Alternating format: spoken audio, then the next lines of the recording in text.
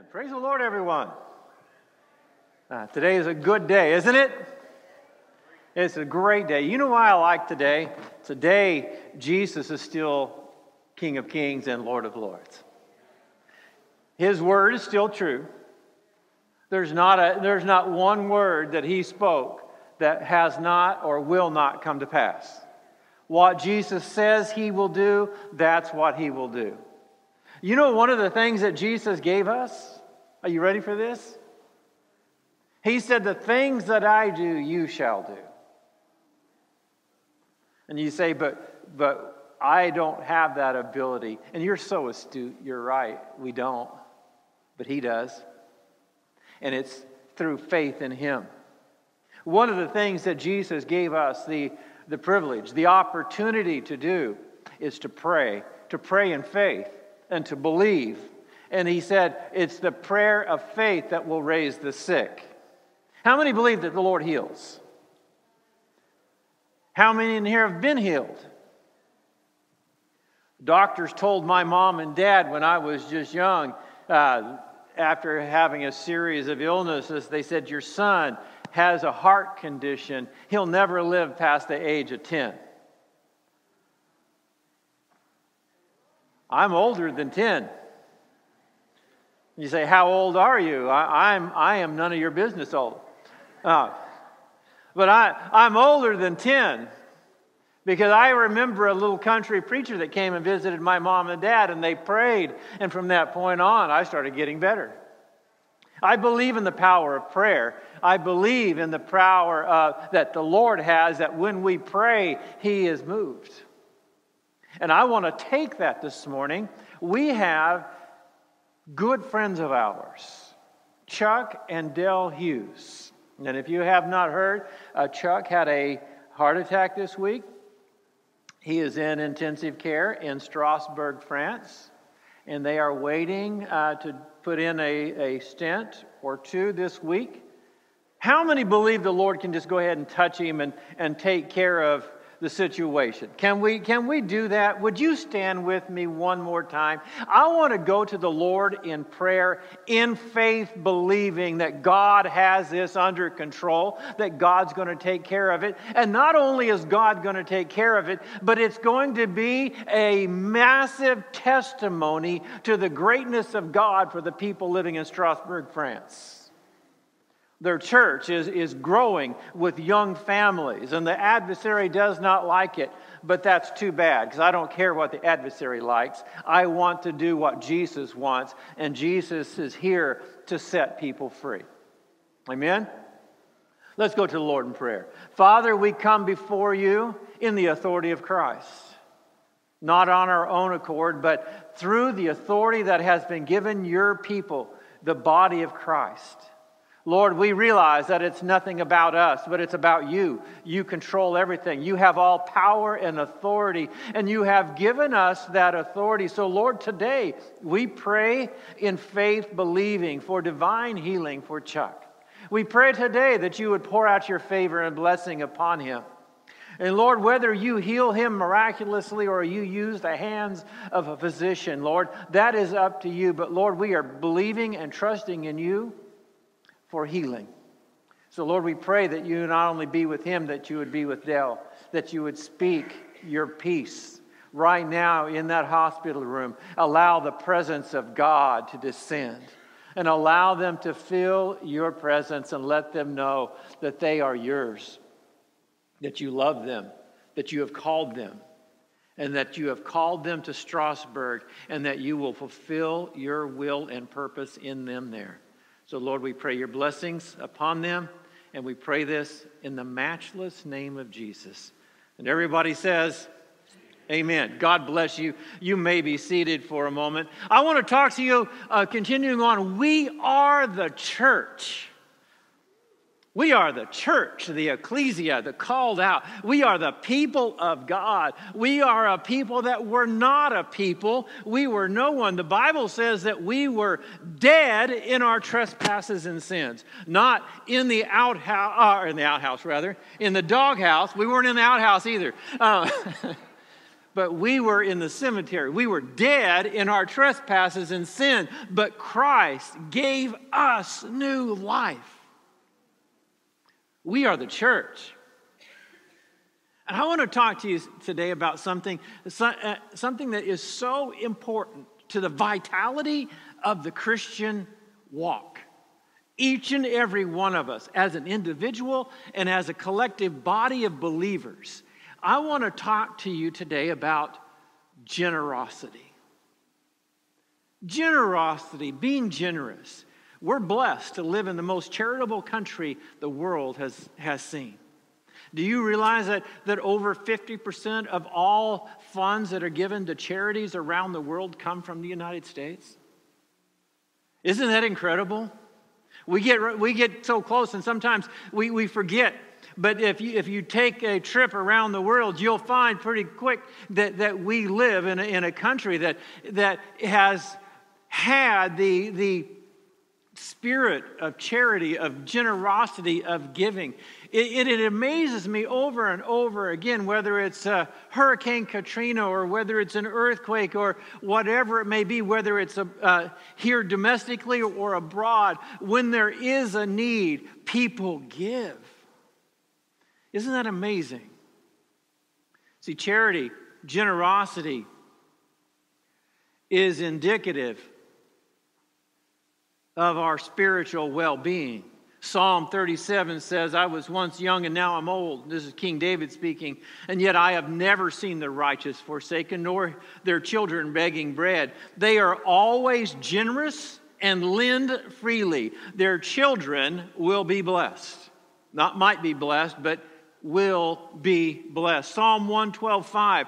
Good will come to him who is generous and lends freely, who conducts his affairs with justice. Proverbs 11:25. A generous person will prosper. He who refreshes others will himself be refreshed. Proverbs 22:9. A generous person will himself be blessed, for he shares his food with the poor. Generosity in the Scripture is always conducted or connected with a blessing that those that are truly generous will be blessed by God.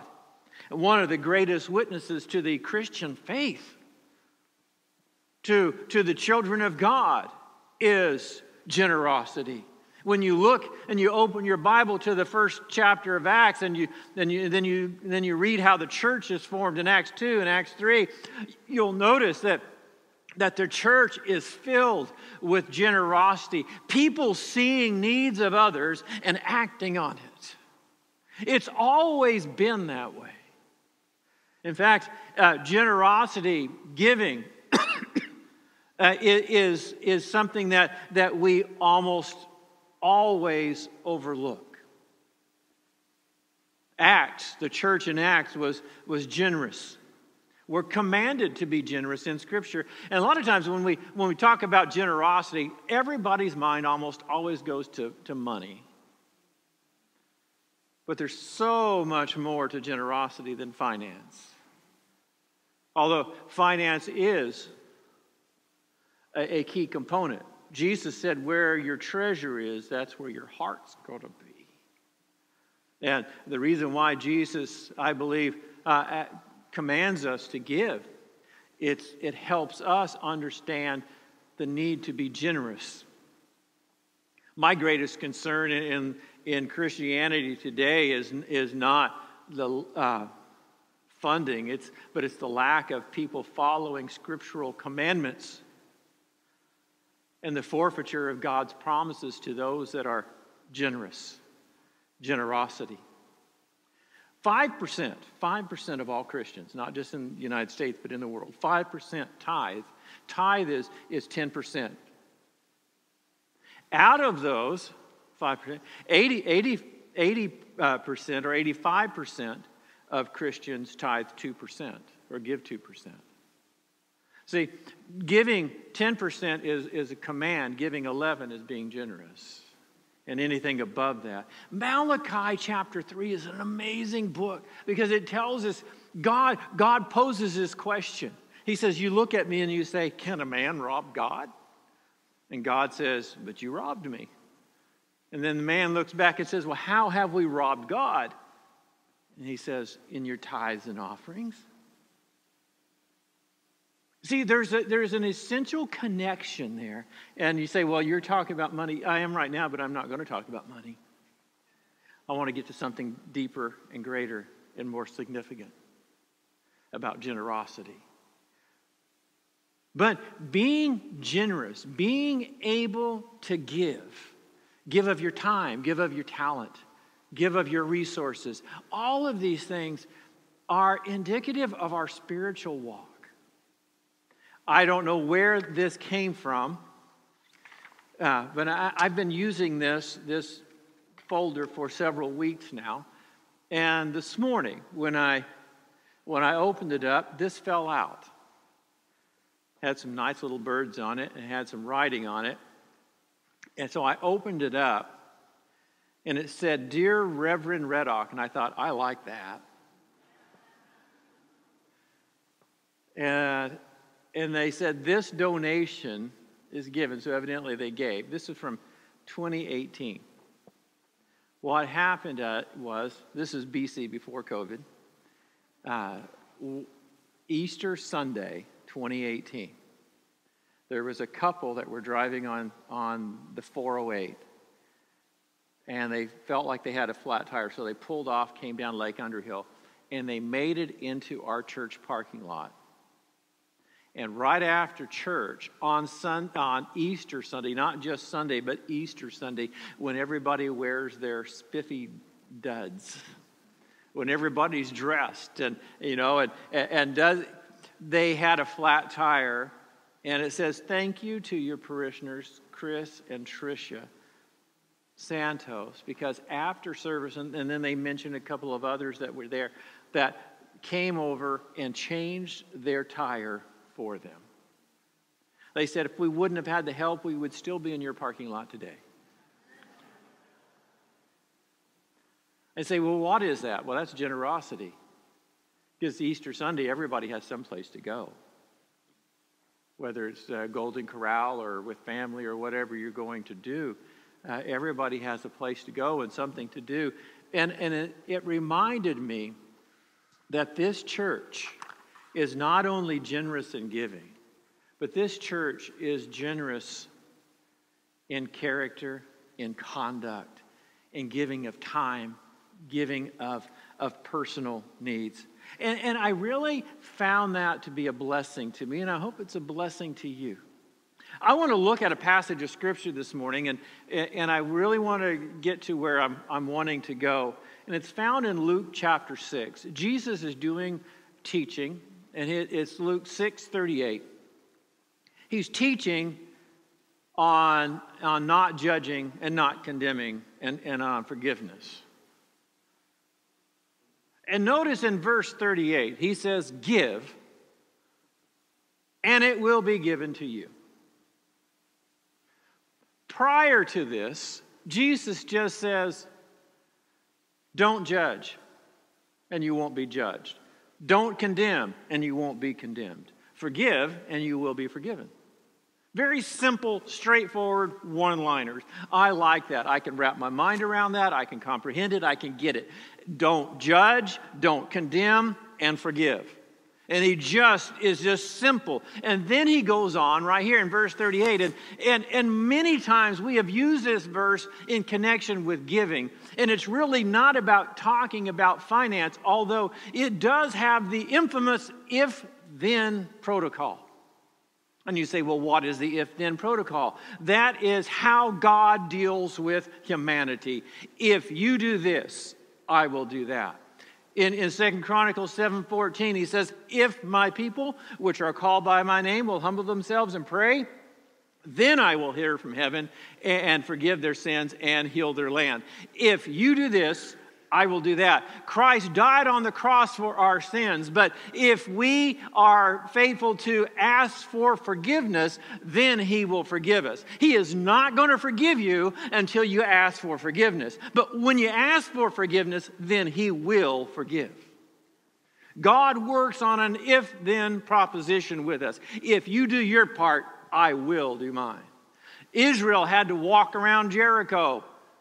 Then God took care of the walls. The priests had to put their foot over the water of the Jordan, and then God split the Jordan River. It's always if we do our part, God does his. And look what he says here.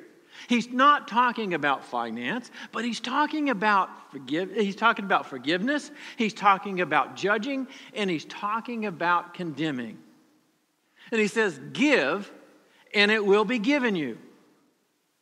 A good measure." I like that. "Pressed down, shaken together, and running over will be poured into your lap." Now what he's talking about is the outer garment that they would wear when they were getting like grain or something, and they could take it and it would make like a giant pocket.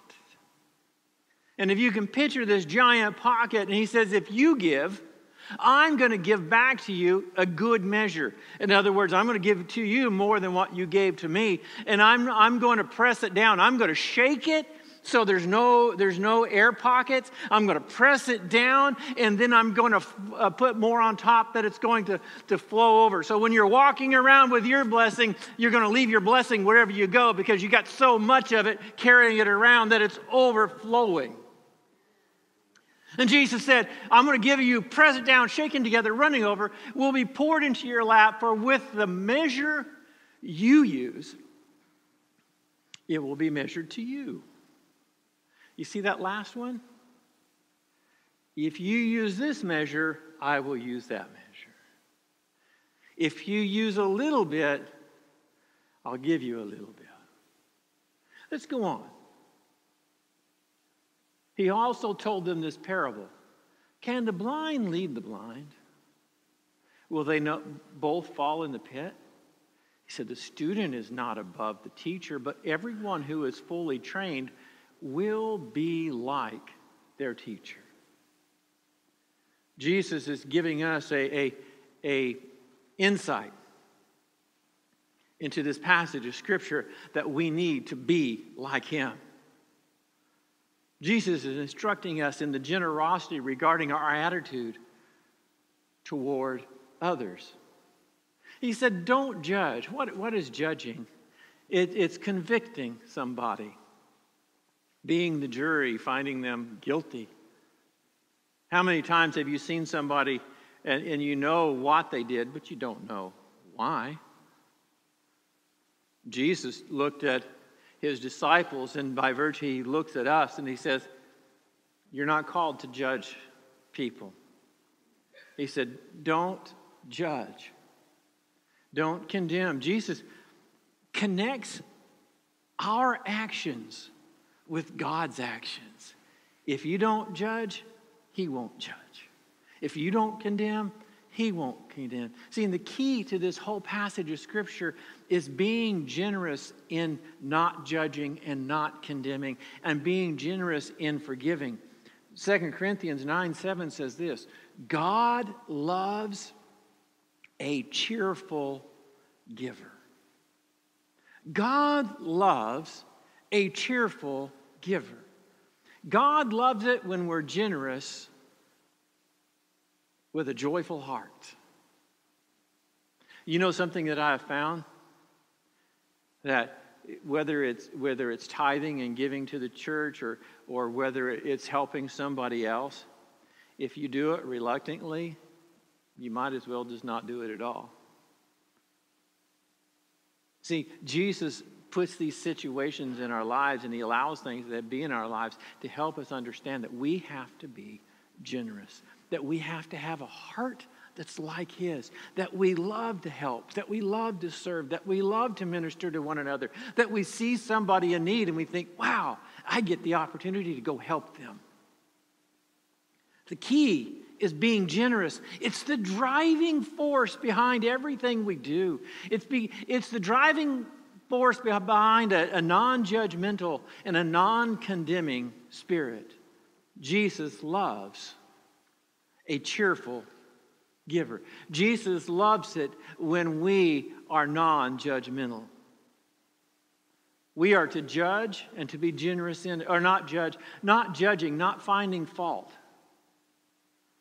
I remember a story years ago of a young pastor. He was single, and he had one of the elderly ladies, not you guys, because nobody in here is elderly.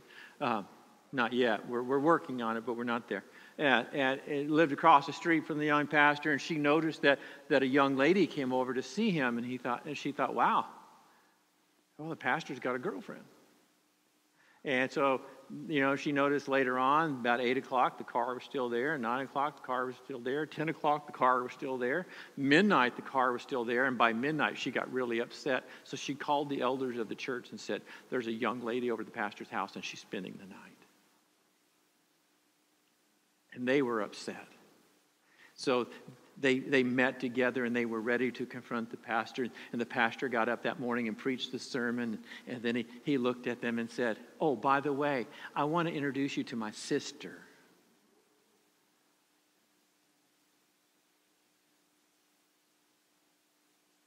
She knew what she saw, but didn't know who she saw.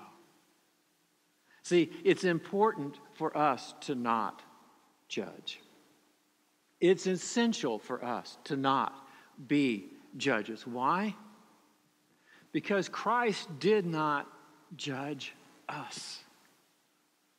When we were guilty in our trespasses and sins, Christ didn't condemn us, but he said, I will pardon you. I will cleanse you.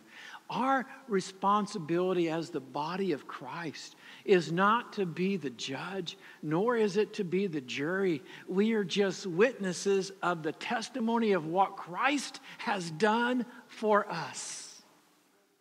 We're not to condemn others. All we have to do, and I know my friends, I'm looking at my own life and I'm saying, I have no right to judge anyone because Christ did not judge me. He pardoned me. He cleansed me. He gave me hope. He gave me purpose. He gave me new life. And He has promised me eternal life. And I don't have the right to judge somebody. The only thing I can do is look at it and say, I used to be away from God, but now I'm drawn close to Him because of His love and His grace. And He pardoned me, and He will do that for you. We're not here to judge. We're not here to condemn. Condemning is passing judgment. Sentencing.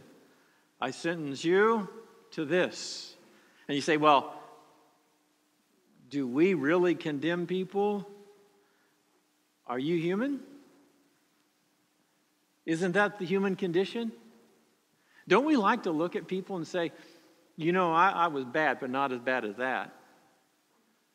Don't we like to I used to, when I taught school, especially junior high, I loved doing this. I let them set the class rules. It's like, you would think that junior high students would set really lenient rules for themselves. They were stricter than any rule I would ever come up with. It was incredible. Then they learned pretty quick that they could not live up to their own rules. We're very quick as humanity to pass judgment. And it's amazing to me. I remember when Peter was following Christ and the city rejected him. He says, Lord, shall we call fire down from heaven? Let's burn those people. And Jesus looked at Peter and said, get behind me, Satan. See, Peter didn't know that his spirit was not of God at that moment. And condemning is not of God in our own eyes. I remember the story, true story of the woman that was caught in adultery, where Jesus was at the temple and the woman was caught in adultery, and the Pharisees, those that were trying to condemn Jesus and judge him as not being from God, and came and threw the woman caught in adultery before him and says, what does the law say? Because they knew it said that she needed to be stoned. And isn't it amazing that in that story, you hear nothing about the man that was caught in adultery, even though Scripture The law said both should be stoned. But they took her and threw her before the Lord and started condemning her. And the scripture says Jesus just stooped on the ground and began writing in the sand. You ever wonder what he was writing? I wonder if he's putting somebody's name and then some kind of sin that they had committed. Erasing it, doing it again. But Jesus was so amazing. He said, as he stood up, he said, whoever is here without sin, let him cast the first stone. In other words, go ahead and judge her. Condemn her. Go ahead. You've passed judgment. Condemn her. Throw the rock at her. If you have never committed anything wrong, then go ahead. What was Jesus trying to help us understand? Was the law wrong? No. But see, there's a spirit behind the law. And the spirit is about forgiveness, about grace. Christ looked at the woman after all the men that had brought their rocks. He was going to stone her, and kill her. And they started dropping, thudding against the dirt. And they all left, and it was just Jesus and the woman. And Jesus looked at her and said, "Woman, where are your accusers?" And she said, "I don't have any." And then Jesus said, "Neither do I condemn you. Go and stop sinning. Go and sin no more." It's imperative for God's people to get to the point that we don't pass judgment and we don't condemn, because there are greater things in life. The Bible says all have sinned and come short of the glory of God. You know that includes me? I know that's shocking, isn't it? All, inclusive, all have sinned and come short of the glory of God. John, in 1 John, writing to the church, and I've said this so many times, but it's so important for us to get it in our hearts and not just in our mind. John says, if anyone sins, he's talking to the church. He said, if you confess your sins, he's faithful and just to cleanse you, to forgive you and to cleanse you of all unrighteousness. It's essential. It's essential that we put on a forgiving spirit. Jesus said in Luke chapter 6, if you don't judge, I'm not going to judge you. And if you don't pass judgment, I'm not going to pass judgment on you. And if you will forgive, I'm going to forgive. And I'm not only not going to condemn, I'm not only not going to judge, and I'm not only not going to give you forgiveness, but with the measure that you use, that's the measure I'm going to use on you. My friends, do you want to be judged? Do you want to be condemned? Do you want to be forgiven? Use a big measure. Be generous in not judging. Be generous in not condemning. And be abundantly generous in forgiveness. But Pastor, you just don't know what they did to me. No, I don't. I know what we did to Christ. The only sinless human being ever to live. And while he was on the cross, dying for our sins, sins that were by right to be judged and right to be condemned, says, Father, forgive them. They don't know what they're doing. Everyone who's fully trained will be like their teacher. Look at our teacher on the cross. But friends, it doesn't matter what people have said, what people have done. Forgiveness will set you free. Forgiveness will make your load lighter. Forgiveness will allow you to pray and shed tears for those that have mistreated you. Not tears of God vindicate me, but God forgive them. We are to be like our Master, Jesus, the Master Teacher, that didn't judge us, didn't condemn us, but brought us in to the body of Christ. Let's be generous. Can we do that? I'm going to ask our praise team to come back.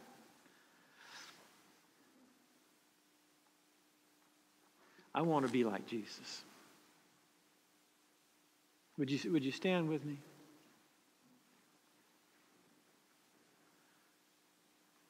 In just a moment, we're going to partake in communion. I'm going to ask those that are helping with communion to please come. We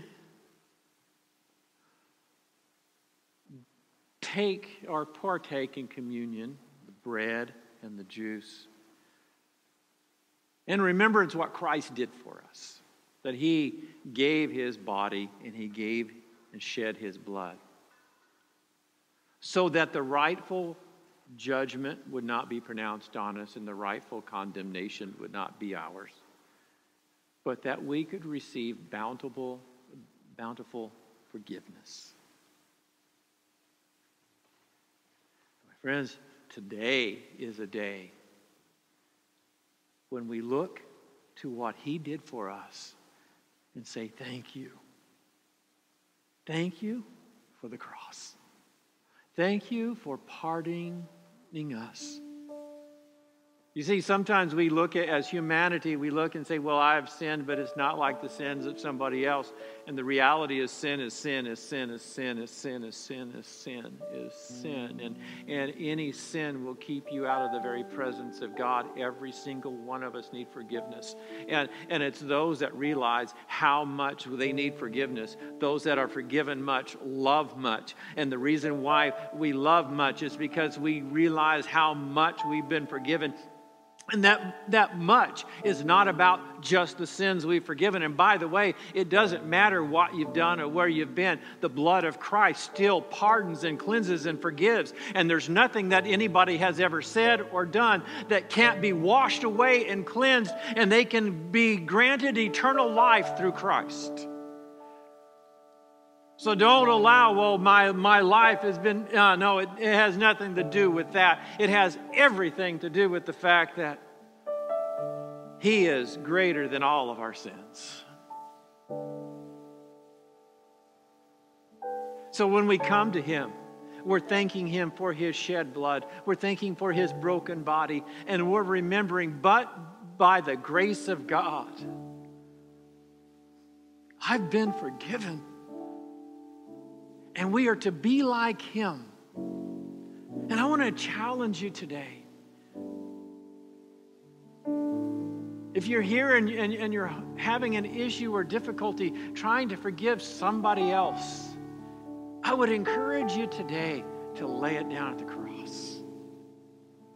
See, partaking in communion is not about being perfect before God, but it's being perfect in motive, realizing that we didn't get here on our own, and we're thanking Him for what He has done for us. So today, let's be like our teacher. Let's thank Him for our forgiveness, and let's forgive others. Father, we